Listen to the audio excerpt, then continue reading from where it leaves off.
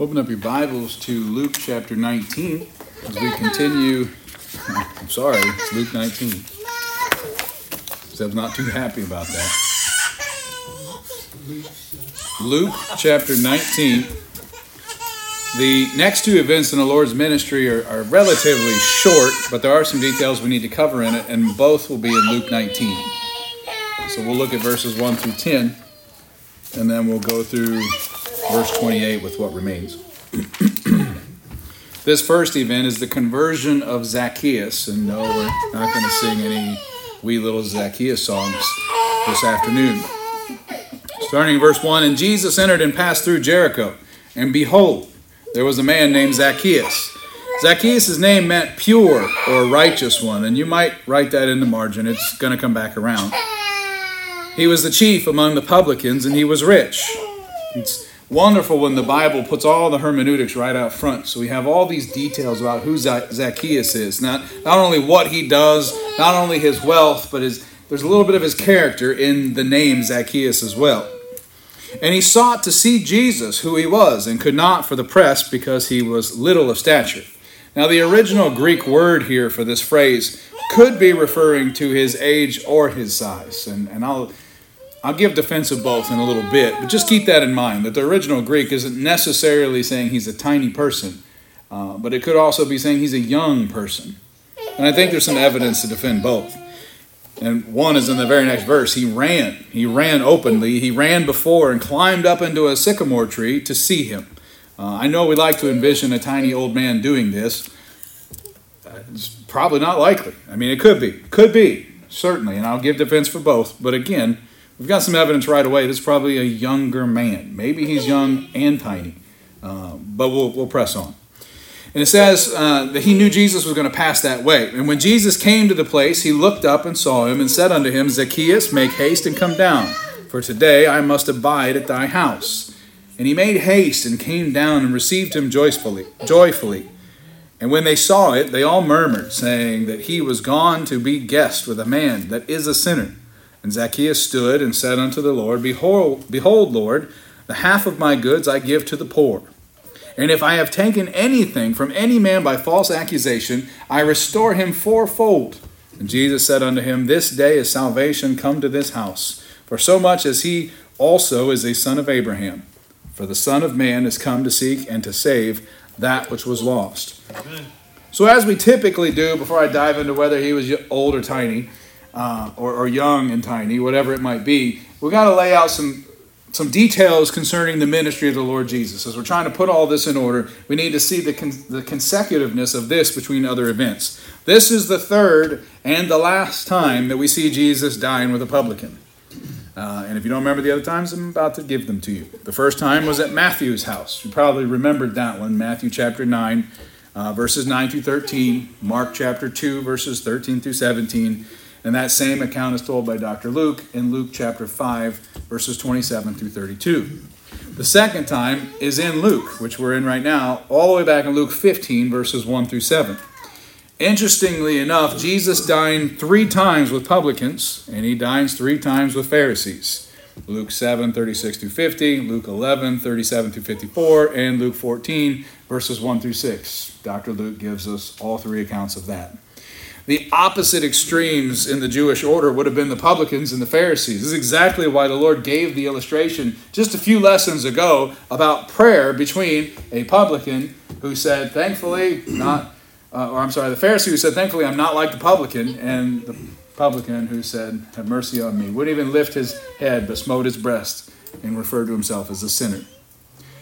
As chief among the publicans, this righteous one, this Zacchaeus, supervised the men who collected taxes.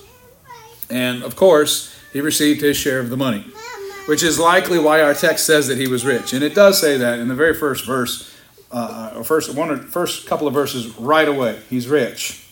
So there's no question about that, which is something to also make a mental note of, because we've had a couple of lessons recently about how the rich are going to have a hard time getting into the kingdom of heaven. They have a different idea set in mind usually of how that is possible for them to retain in this world and also obtain in the next. But this Zacchaeus is referred to as a righteous one. This Zacchaeus is seen of the Lord Jesus, and this Zacchaeus is rich. As Jesus and his followers made their way through Jericho to Jerusalem, as we talked last time, there's 2 Jerichos, so now he's on his second Jericho, making his way through. Zacchaeus kept seeking to see Jesus, but most commentators say because of his small stature, this was very difficult. And in his eagerness, Zacchaeus did 2 things unbecoming a man of his position, which we've mentioned. He ran, and in the East, men do not run. Good place to live, huh, if you don't want to run. And he climbed a tree. They don't do that either. They do dig holes, sorry. But they don't run, they don't climb trees. His boyish curiosity led to his conversion. There's a lot of references here to youth or size. Don't know the answer. Don't need to know the answer. But understand he did some things that are unbecoming of those in his typical position because he wanted to see Jesus. Even rich, even in his position as chief among the publicans, he wanted to see Jesus. What an outstanding thing to observe, as our Lord's disciples had just recently heard how hard it is for a rich man to get into the kingdom. Luke 18, the previous chapter, verses 24 through 27. This proves indeed that the things which are impossible with men are possible with God, which is how that lesson concluded. It was kind of like Jesus knew to put a footnote there, because we're going to come back to it when Zacchaeus climbs a tree. This is how the Lord taught. It is wonderful. He taught them a lesson about how hard it is for a rich man. And it's not just hard, it's impossible for a man to do anything apart from Christ, as we said this morning.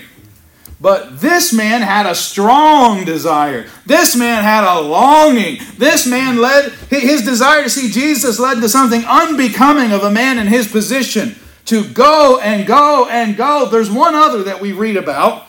I think it's also in Luke's account. The woman with the issue of bleeding for 12 years. She wanted so badly to just touch the hem of the garment of the Lord Jesus Christ that she chanted to herself, if I could but touch the hem of his garment, I could be made whole. If I could but touch him, if I could but touch him. The original text says that it's written in such a way that she would have continued to say it over and over and over again as encouragement, like we said this morning, to herself. She's pressing through a throng, through a crowd of people, in which traditionally she'd have to say, unclean, unclean, because of her situation with menstrual bleeding. But she reaches the garment of the Lord Jesus Christ. And you know what? She's made whole.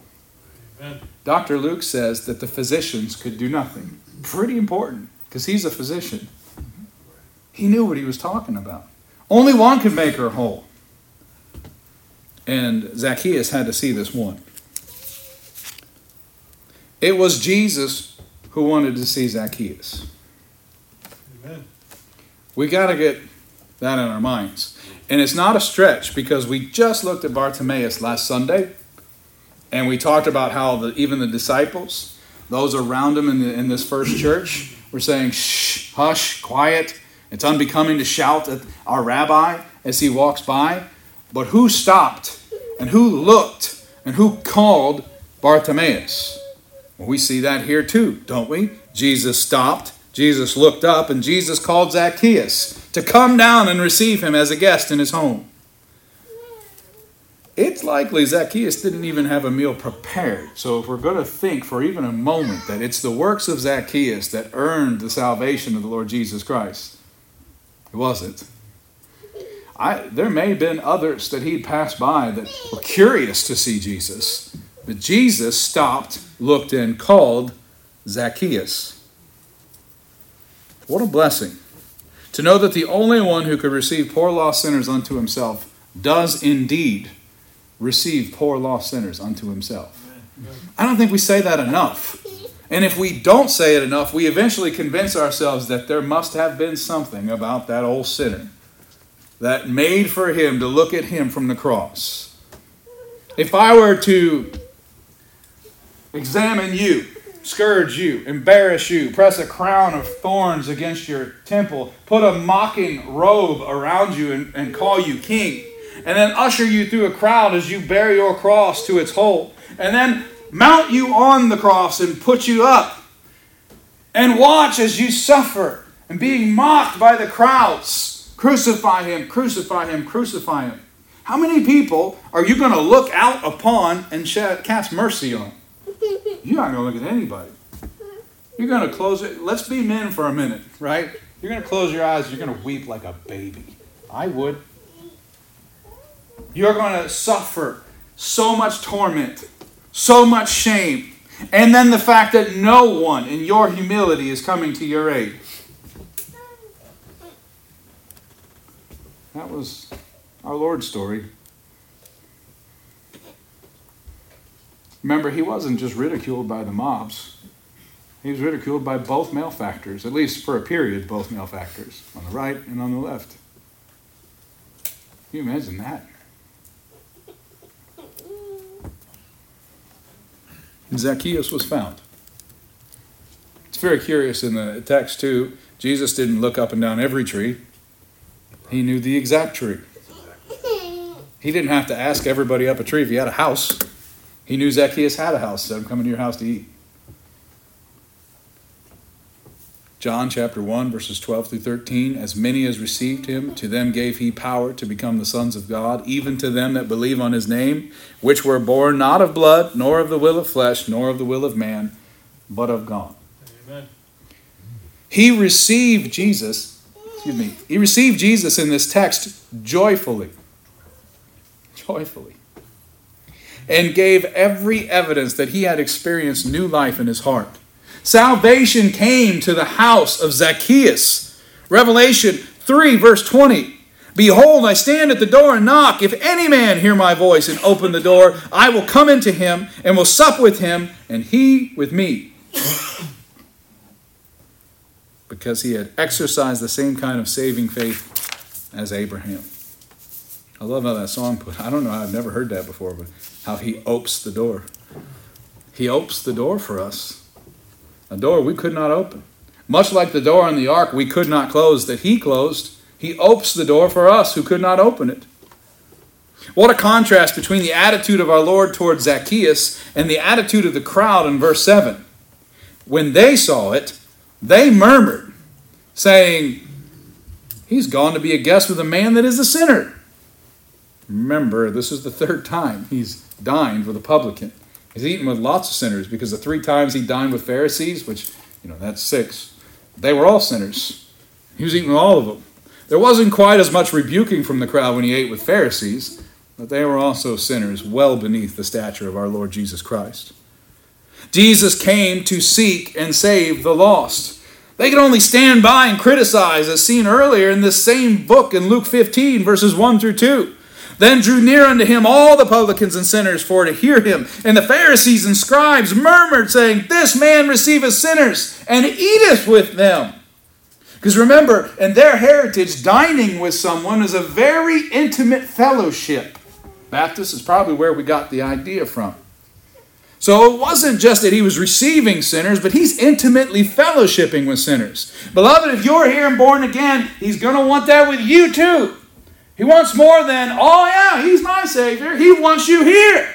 He wants you with his people. He wants you out there with the lost. He wants you saved and acting as a saved person at all times. And he does want good things for you, which, as we said this morning, means some of the dross has to be burned off. But that is all lumped into the compassion the Lord Jesus Christ has for his people. Amen. Verse 10 is a key verse in all of Luke's gospel. For Luke describes the compassionate Son of Man, the Savior of the lost. In Luke 1:47 and verse 71, Luke 2 verse 11, Luke 7:50, Luke 9:56, Luke 18:42. Look at verse 10 in our text here. For the Son of Man has come to seek and save, to seek and to save that which was lost. And remember, when Luke is writing this, it is of the account of most, if not all, of the disciples or the early church of the Lord Jesus Christ who had witnessed these things. He not only was able to attest that's what he came to do, but he could have told you that's what he came and was doing. He would have heard the stories of what's coming in Acts chapter 2, when Simon Peter stands and delivers a sermon to the Jews, and daily they were added to the church roll. Dr. Luke has all of that information. Jesus put the Father's will first, the mission that he was sent upon, and it has been achieved. Amen. What happened to Zacchaeus can happen to anybody who will trust the Lord Jesus Christ. He said, I got to see him. The woman with the issue of bleeding said, I got to touch him. I got to touch just the hem of his garment. Beloved, what I was talking about earlier this morning wasn't some pastor having some nervous breakdown. It is the sincere concern of a father and of a pastor of one of the Lord's true churches in 2024. We don't see any self-sacrifice from believers anymore. We see countless individuals who will move for jobs or weather, but not for churches. In fact, I've had taken calls at Berea when folks wanted me to tell them there was a church someplace they'd love to live, and when I couldn't, they got mad at me. Like it was my job to plan a mission in the most comfortable climate for them to go live in and retire for the rest of their days. You be that missionary. We're not done. Jesus is our portion, and it was a portion that suffered and conquered death. That's what we're taking part in, so that we can have everlasting rest in the kingdom of heaven. Will you trust the Lord Jesus Christ in that way? That you would do things unorthodox, such as running and climbing trees, when the rest of the crowd says, shh, do not cry out for the Messiah as he passes by. Do not pursue after the Messiah as he walks through the crowds. Do not climb trees and put our Messiah in harm's way with your clumsiness, with your unorthodox ways. The second event begins right there in verse 11, the parable of the pounds. So we'll look at Luke 19, verses 11 through 28. And as they heard these things, this is right after the Zacchaeus thing, so that's why I wanted to put it in the same outline. As they heard these things, he added and spake a parable. First parable we've had in a while, by the way. Because he was nigh to Jerusalem. There's a reason immediately given. This is not often in the parabolic deliveries in the gospel accounts when we have the exact reason for the parable up front. Most of the time in the scriptures, he explains the parable to the disciples later in a more intimate setting when they have asked for him to give more specific information. But here, he tells us immediately he's giving this parable because he's close to Jerusalem. And we know the weight of that because from the last couple of weeks, we've heard the Lord Jesus tell his disciples what's coming in Jerusalem. His death, his offer, his sacrifice, his betrayal is coming in Jerusalem. I got to give you this parable because Jerusalem is nigh. And because they thought that the kingdom of God should immediately appear, that's the second reason for this parable. There was a misunderstanding amongst the crowds that when the Messiah came, and because the Passover is coming, that the kingdom of God would be established upon the earth right away, and it would begin in Jerusalem. He had to make sure they understood what was coming. He had to make sure that they were prepared to still long and look for the arrival of the kingdom of the Lord. It has not arrived yet. There is a kingdom, of sorts, and our citizenship in the kingdom of heaven. But his establishing of a perfect new Jerusalem and a perfect new earth, these things have not come about, obviously. But they're coming. He goes on. He said, therefore, a certain nobleman went into a far country to receive for himself a kingdom and to return. And he called his 10 servants and delivered them 10 pounds and said unto them, occupy till I come. Now, if you're looking at the outline, a couple of these, there's no parallel accounts. So there's some things underlined here, not because they don't appear in other accounts. None of this does. But because it's very important to this parable. And that phrase right there is one of them. Occupy till I come. This is the commandment of the certain nobleman to his 10 servants. It's also going to be clear when we explain the parable what he's talking about. The next phrase I have underlined is immediately following it. But his citizens hated him. It's an important thing that conjunctions do. If we use the word and, it connects two thoughts. And they're traveling on the same train in the same direction. But if I say or but, say, for example, I say the apple pie at lunch was delicious, but, and no, I'm not naive enough to finish the sentence, anything I say after but is not going to be delicious. We're going to go on the other track the other way. And that's what happens here. He gives them command to occupy till he comes, and the very next sentence says, but his citizens hated him. They didn't occupy till he come. There's going to be a portion that do not occupy or are not faithful because they don't have a love for this nobleman. Amen. And he sent a message after him, or they sent a message after him saying, we will not have this man to reign over us. And it came to pass that when he was returned, having received the kingdom, then he commanded these servants to be called unto him, to whom he had given the money, that he might know how much every man had gained by trading. And Strong's defines this term trading as undertaking a business for sake of gain. So it's a lot like what you would think it would be.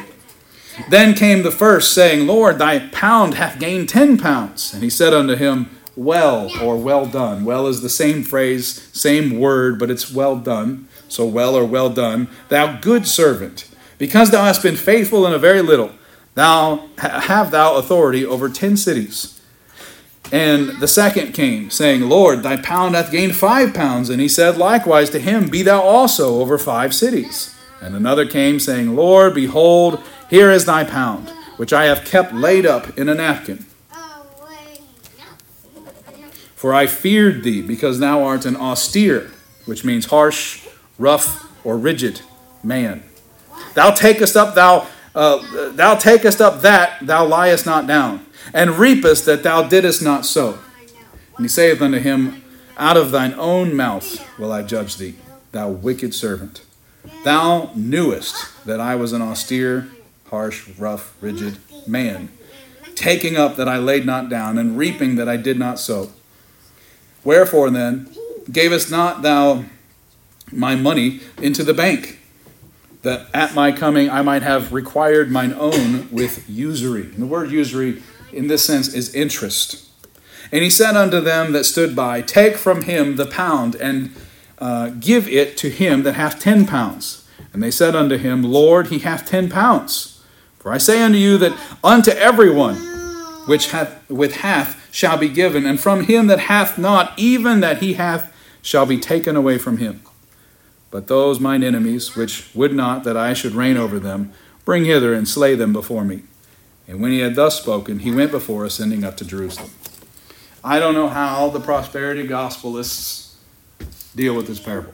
I mean, very clear. I don't know how most Methodists do things, or Protestants do things, or Jewish people do things. I'm just speaking from a point of naivety. But I don't imagine being able to teach this parable and say, but he's a loving God that loves everyone, and he doesn't judge or hate or be mean to anyone. It's not what this parable teaches. Something else very important to establish here.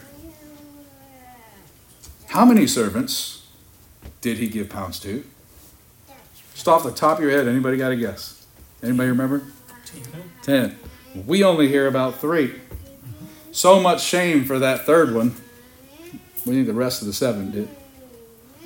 Nothing worth mentioning in this parable. It's not an accident that he tells us there's 10. It's a parable. He tells us it's a parable. He could have said there's just 3 if it was unimportant, that there were 7 others not worth mentioning. But those who are ashamed of him, he will be ashamed of before the Father. He doesn't even mention the 7. This is a very particular parable that most will gloss over, mainly because they can't deal with what he says to do at the end and defend their religion or what it is they say Jesus does. But this is important.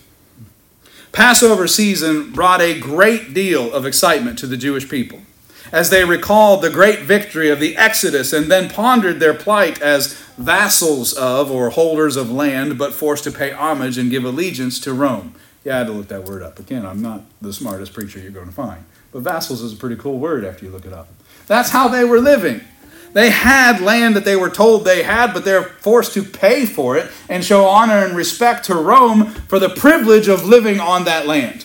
There's even times as they would walk from one city to the next that if Roman soldiers were nearby, they could be compelled to carry their armor another mile. Just because they're Jewish and just because they're Roman. This is the reality of their times, which most of us don't know anything about as far as experience. This parable, there's commentators that believe there's a chance it's based on history. 30 years before, Archelaus, which is referenced in Matthew 2:22, his son, or rather the son of Herod the Great, he went to Rome to ask Augustus Caesar for his kingdom, for his father's kingdom. That should sound confusing. He's not going to his daddy to ask for the kingdom. He's got to go to Rome. He's got to go to Caesar to ask for the kingdom. It was necessary for him to go to Rome because his father's will was subject to confirmation or annulment by the Roman Senate. Imagine that, a world that has to have approval from Rome. Some of the Jewish people sent a delegation to protest the appointment, which we see in the text. The citizens hated him, which is why a lot of commentators think this is connected to this event. But history does not show where any money had been committed to Archelaus' servants as capital for his return. We don't really have any other illustration that ties into that. So you can think about there being a connection really from the standpoint of some of the people in the crowd would have been familiar with that event. But the Lord does tell us that this is a parable. The expectation was growing amongst God's people that the Messiah was going to establish a visible kingdom for his people upon his arrival in Jerusalem. He's going back to Jerusalem. It's a pretty big deal. He's been talking about it in a lot of his lessons. We've been pointing at it for, I think in our study, probably 4 months now. He's going back to Jerusalem. And we know that we are approaching quickly that week of passion, if you want to call it that, in which he goes through the examinations and the crucifixions and that final Passover event occurs. And it's going to be really hard to teach. So pray for me and pray for one another because it's hard. The Bible is very detailed in these events. We know them, but we're going to go through every single one of them. And we're going to discuss how they break their own legal procedure to bring him before council, to bring him to this point of judgment. We actually have a good friend, Mel Kimberlin, who is a district attorney, right? I think at this point. He did a very intense study on this. If you have sermon audio, you can look it up. A very, very good study. I've got some notes from that we're going to bring to light. He deals with our current court system, and he's got a lot of good notes on this particular event. But Jesus here, because of the excitement of God's chosen people, because of the misunderstanding that he already knows about amongst his people, but we've begun to see, Simon Peter asking, "What all that we have given up, what will we receive?" John and James saying, "We desire the right and left hand seats in the kingdom of heaven." And remember, they're the inner circle. So those that are following Jesus most closely also have a misunderstanding of what's coming. He gives his soldiers an instruction to occupy till he comes. He gives this parable because the kingdom is not going to be established visibly and physically in Jerusalem when he gets there. Instead, the command is to occupy till he comes. Remember what the certain nobleman was doing? He was going to receive a kingdom. And he says, "Occupy until I get back with said kingdom." That's what we're doing, even presently. This is not a command a general gives to those that he is walking into the city with and staying with, but one he intends to come back to, which is the intention that we're still awaiting. The word occupy means to carry on the business of a banker or a trader, according to Strong's. We've already defined that word trading to mean to undertake a business for sake of gain. So we can conclude that those he was giving these marching orders to were to be busy seeking gain for their master's business, which was being a fisher of men. He went to prepare a place and to receive a kingdom, which is defined as a royal power, kingship, dominion, rule. And it was his to claim, and the cross had to come first. Turn with me to the end of Matthew. I want you to see it. This certain nobleman was leaving his soldiers to receive a kingdom, a royal power, a kingship, dominion, or rule. Now look at verse 18 of Matthew 28. Jesus at this point had already been crucified, already been buried, already been revealed as being alive, already revealed himself a number of times to his church. The ascension is right around the corner. And he says, "All power is given unto me in heaven and in earth. Go ye therefore and teach all nations, baptizing them in the name of the Father and of the Son and of the Holy Ghost, teaching them to observe all things whatsoever I have commanded you. And lo, I am with you always, even unto the end of the world." Seems to line up pretty well with the parable of the pounds. Why would we ignore this parable? Why would we look past this moment when he is most honest and most clear and most compassionate with his church before going into Jerusalem. He is instructing a misunderstanding of the believers who are following him, his disciples. He's modeling that for his church. He says we cannot go further in misunderstandings. We cannot go further with wrong starting points. It all has to circle back to me because it's all tied together. It's all clear. It's all a perfect type of what I am establishing for the Father's will. And it never varies. The parable of the pounds must not be confused with the parable of the talents. We haven't even got there yet. That's in Matthew 25, verses 14 through 30. And it's still a few days away from the Lord's ministry. I think I taught on it recently, but it wasn't part of this study. That event is still coming. And in that event, he discusses the destruction of Jerusalem and the end of an age. It's very different than what he's talking about here. The talents represented opportunities to use abilities, and since we all have different abilities, we are given different opportunities. But the servants in this parable each receive a pound. That's not a talent. I understand that it can be referred to as a wage or an income or something to spend, but it's not used the same way in the two parables. They're given a pound. And that was the equivalent of 3 months' wage. It would have been you gave me 3 months' wage from this job or my secular one. I'm probably going back to the Grand Canyon. That's a pretty decent amount of money. These servants were trusted with 3 months of wage, a quarter of their year. They were trusted to make it prosperous, to in the trading or to achieve or receive some kind of gain for it. It represents the deposit of the gospel that has been given to each believer. Consider Paul as he charges Timothy in 1 Timothy chapter 6, verses 20 and 21. He says, "O Timothy, keep that which is committed to thy trust. Avoid profane and vain babblings and oppositions of science falsely so called." I love that line. That's speaking right to the 20th and 21st century, isn't it? "Which some professing have erred concerning the faith." He says, keep what you've been entrusted with. Preserve it, protect it, keep it pure.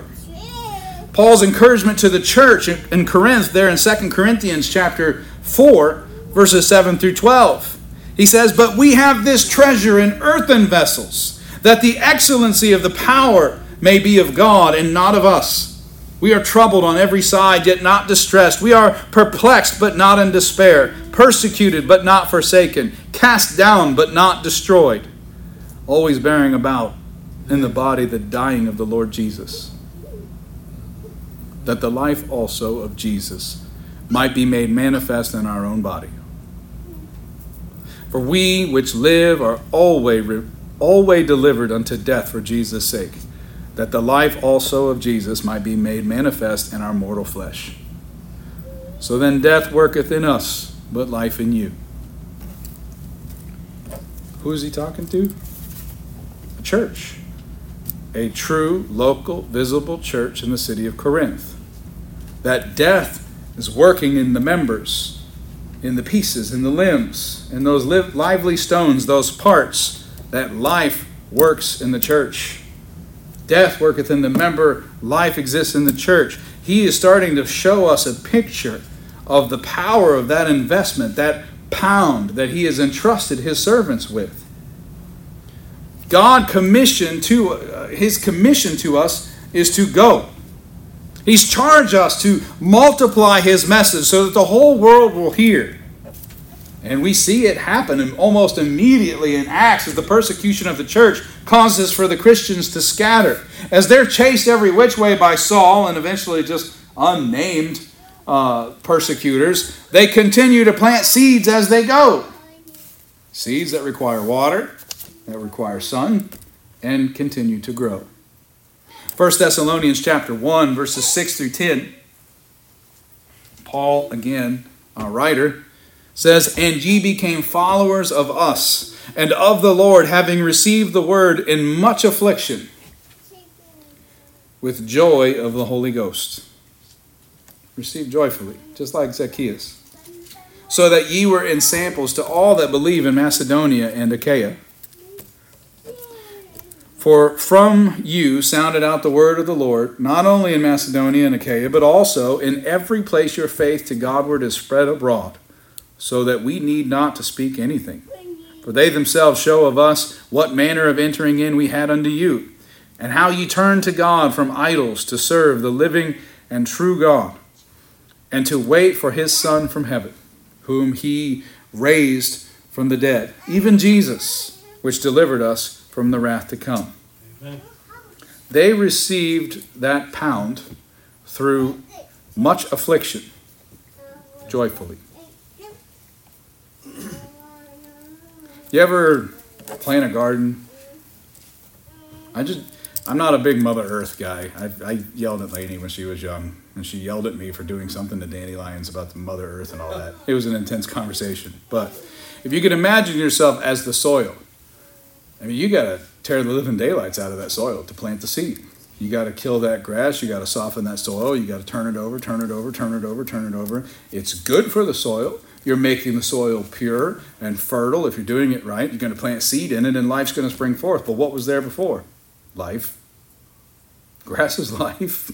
You had to tear all that out and then beat the snot out of it so that you could plant something you wanted to plant. That's what happened here. With much affliction, they received joyfully the word of God, and it was expounded in such a way that Paul says, myself and my fellow missionaries need say nothing, because your testimony proves of our coming in and going out in Christ with you. Your testimony says you've heard something nobody else has ever heard before.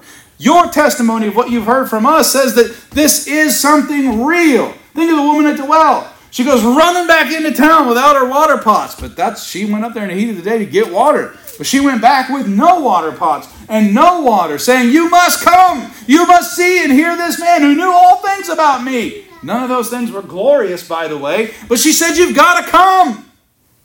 It's revealed that he is the Messiah. Did Jesus have to follow behind her and be like, it's true. What she said is true. I just want to vouch for this woman. My name's Jesus Christ, and I approve of that message. Nope. Her testimony proved that she was with the Lord. That woman who was bleeding, her testimony, I've been made whole. That proves she was with the Lord. Amen. When Jesus returns, he will reward the faithful servants. This is what we see in verses 15 through 19. We discussed it a little bit last Sunday as well. He will deal with the unfaithful servants, which dreadedly we read about in verses 20 through 26. And he will judge his enemies, which is very clear there in verse 27. Read it again. But those mine enemies, which would not that I should reign over them, bring hither and slay them before me. We still, even in this day and time, hear people say they will not have Jesus Christ reign over them. This is their end. It's never changed. He's the only way.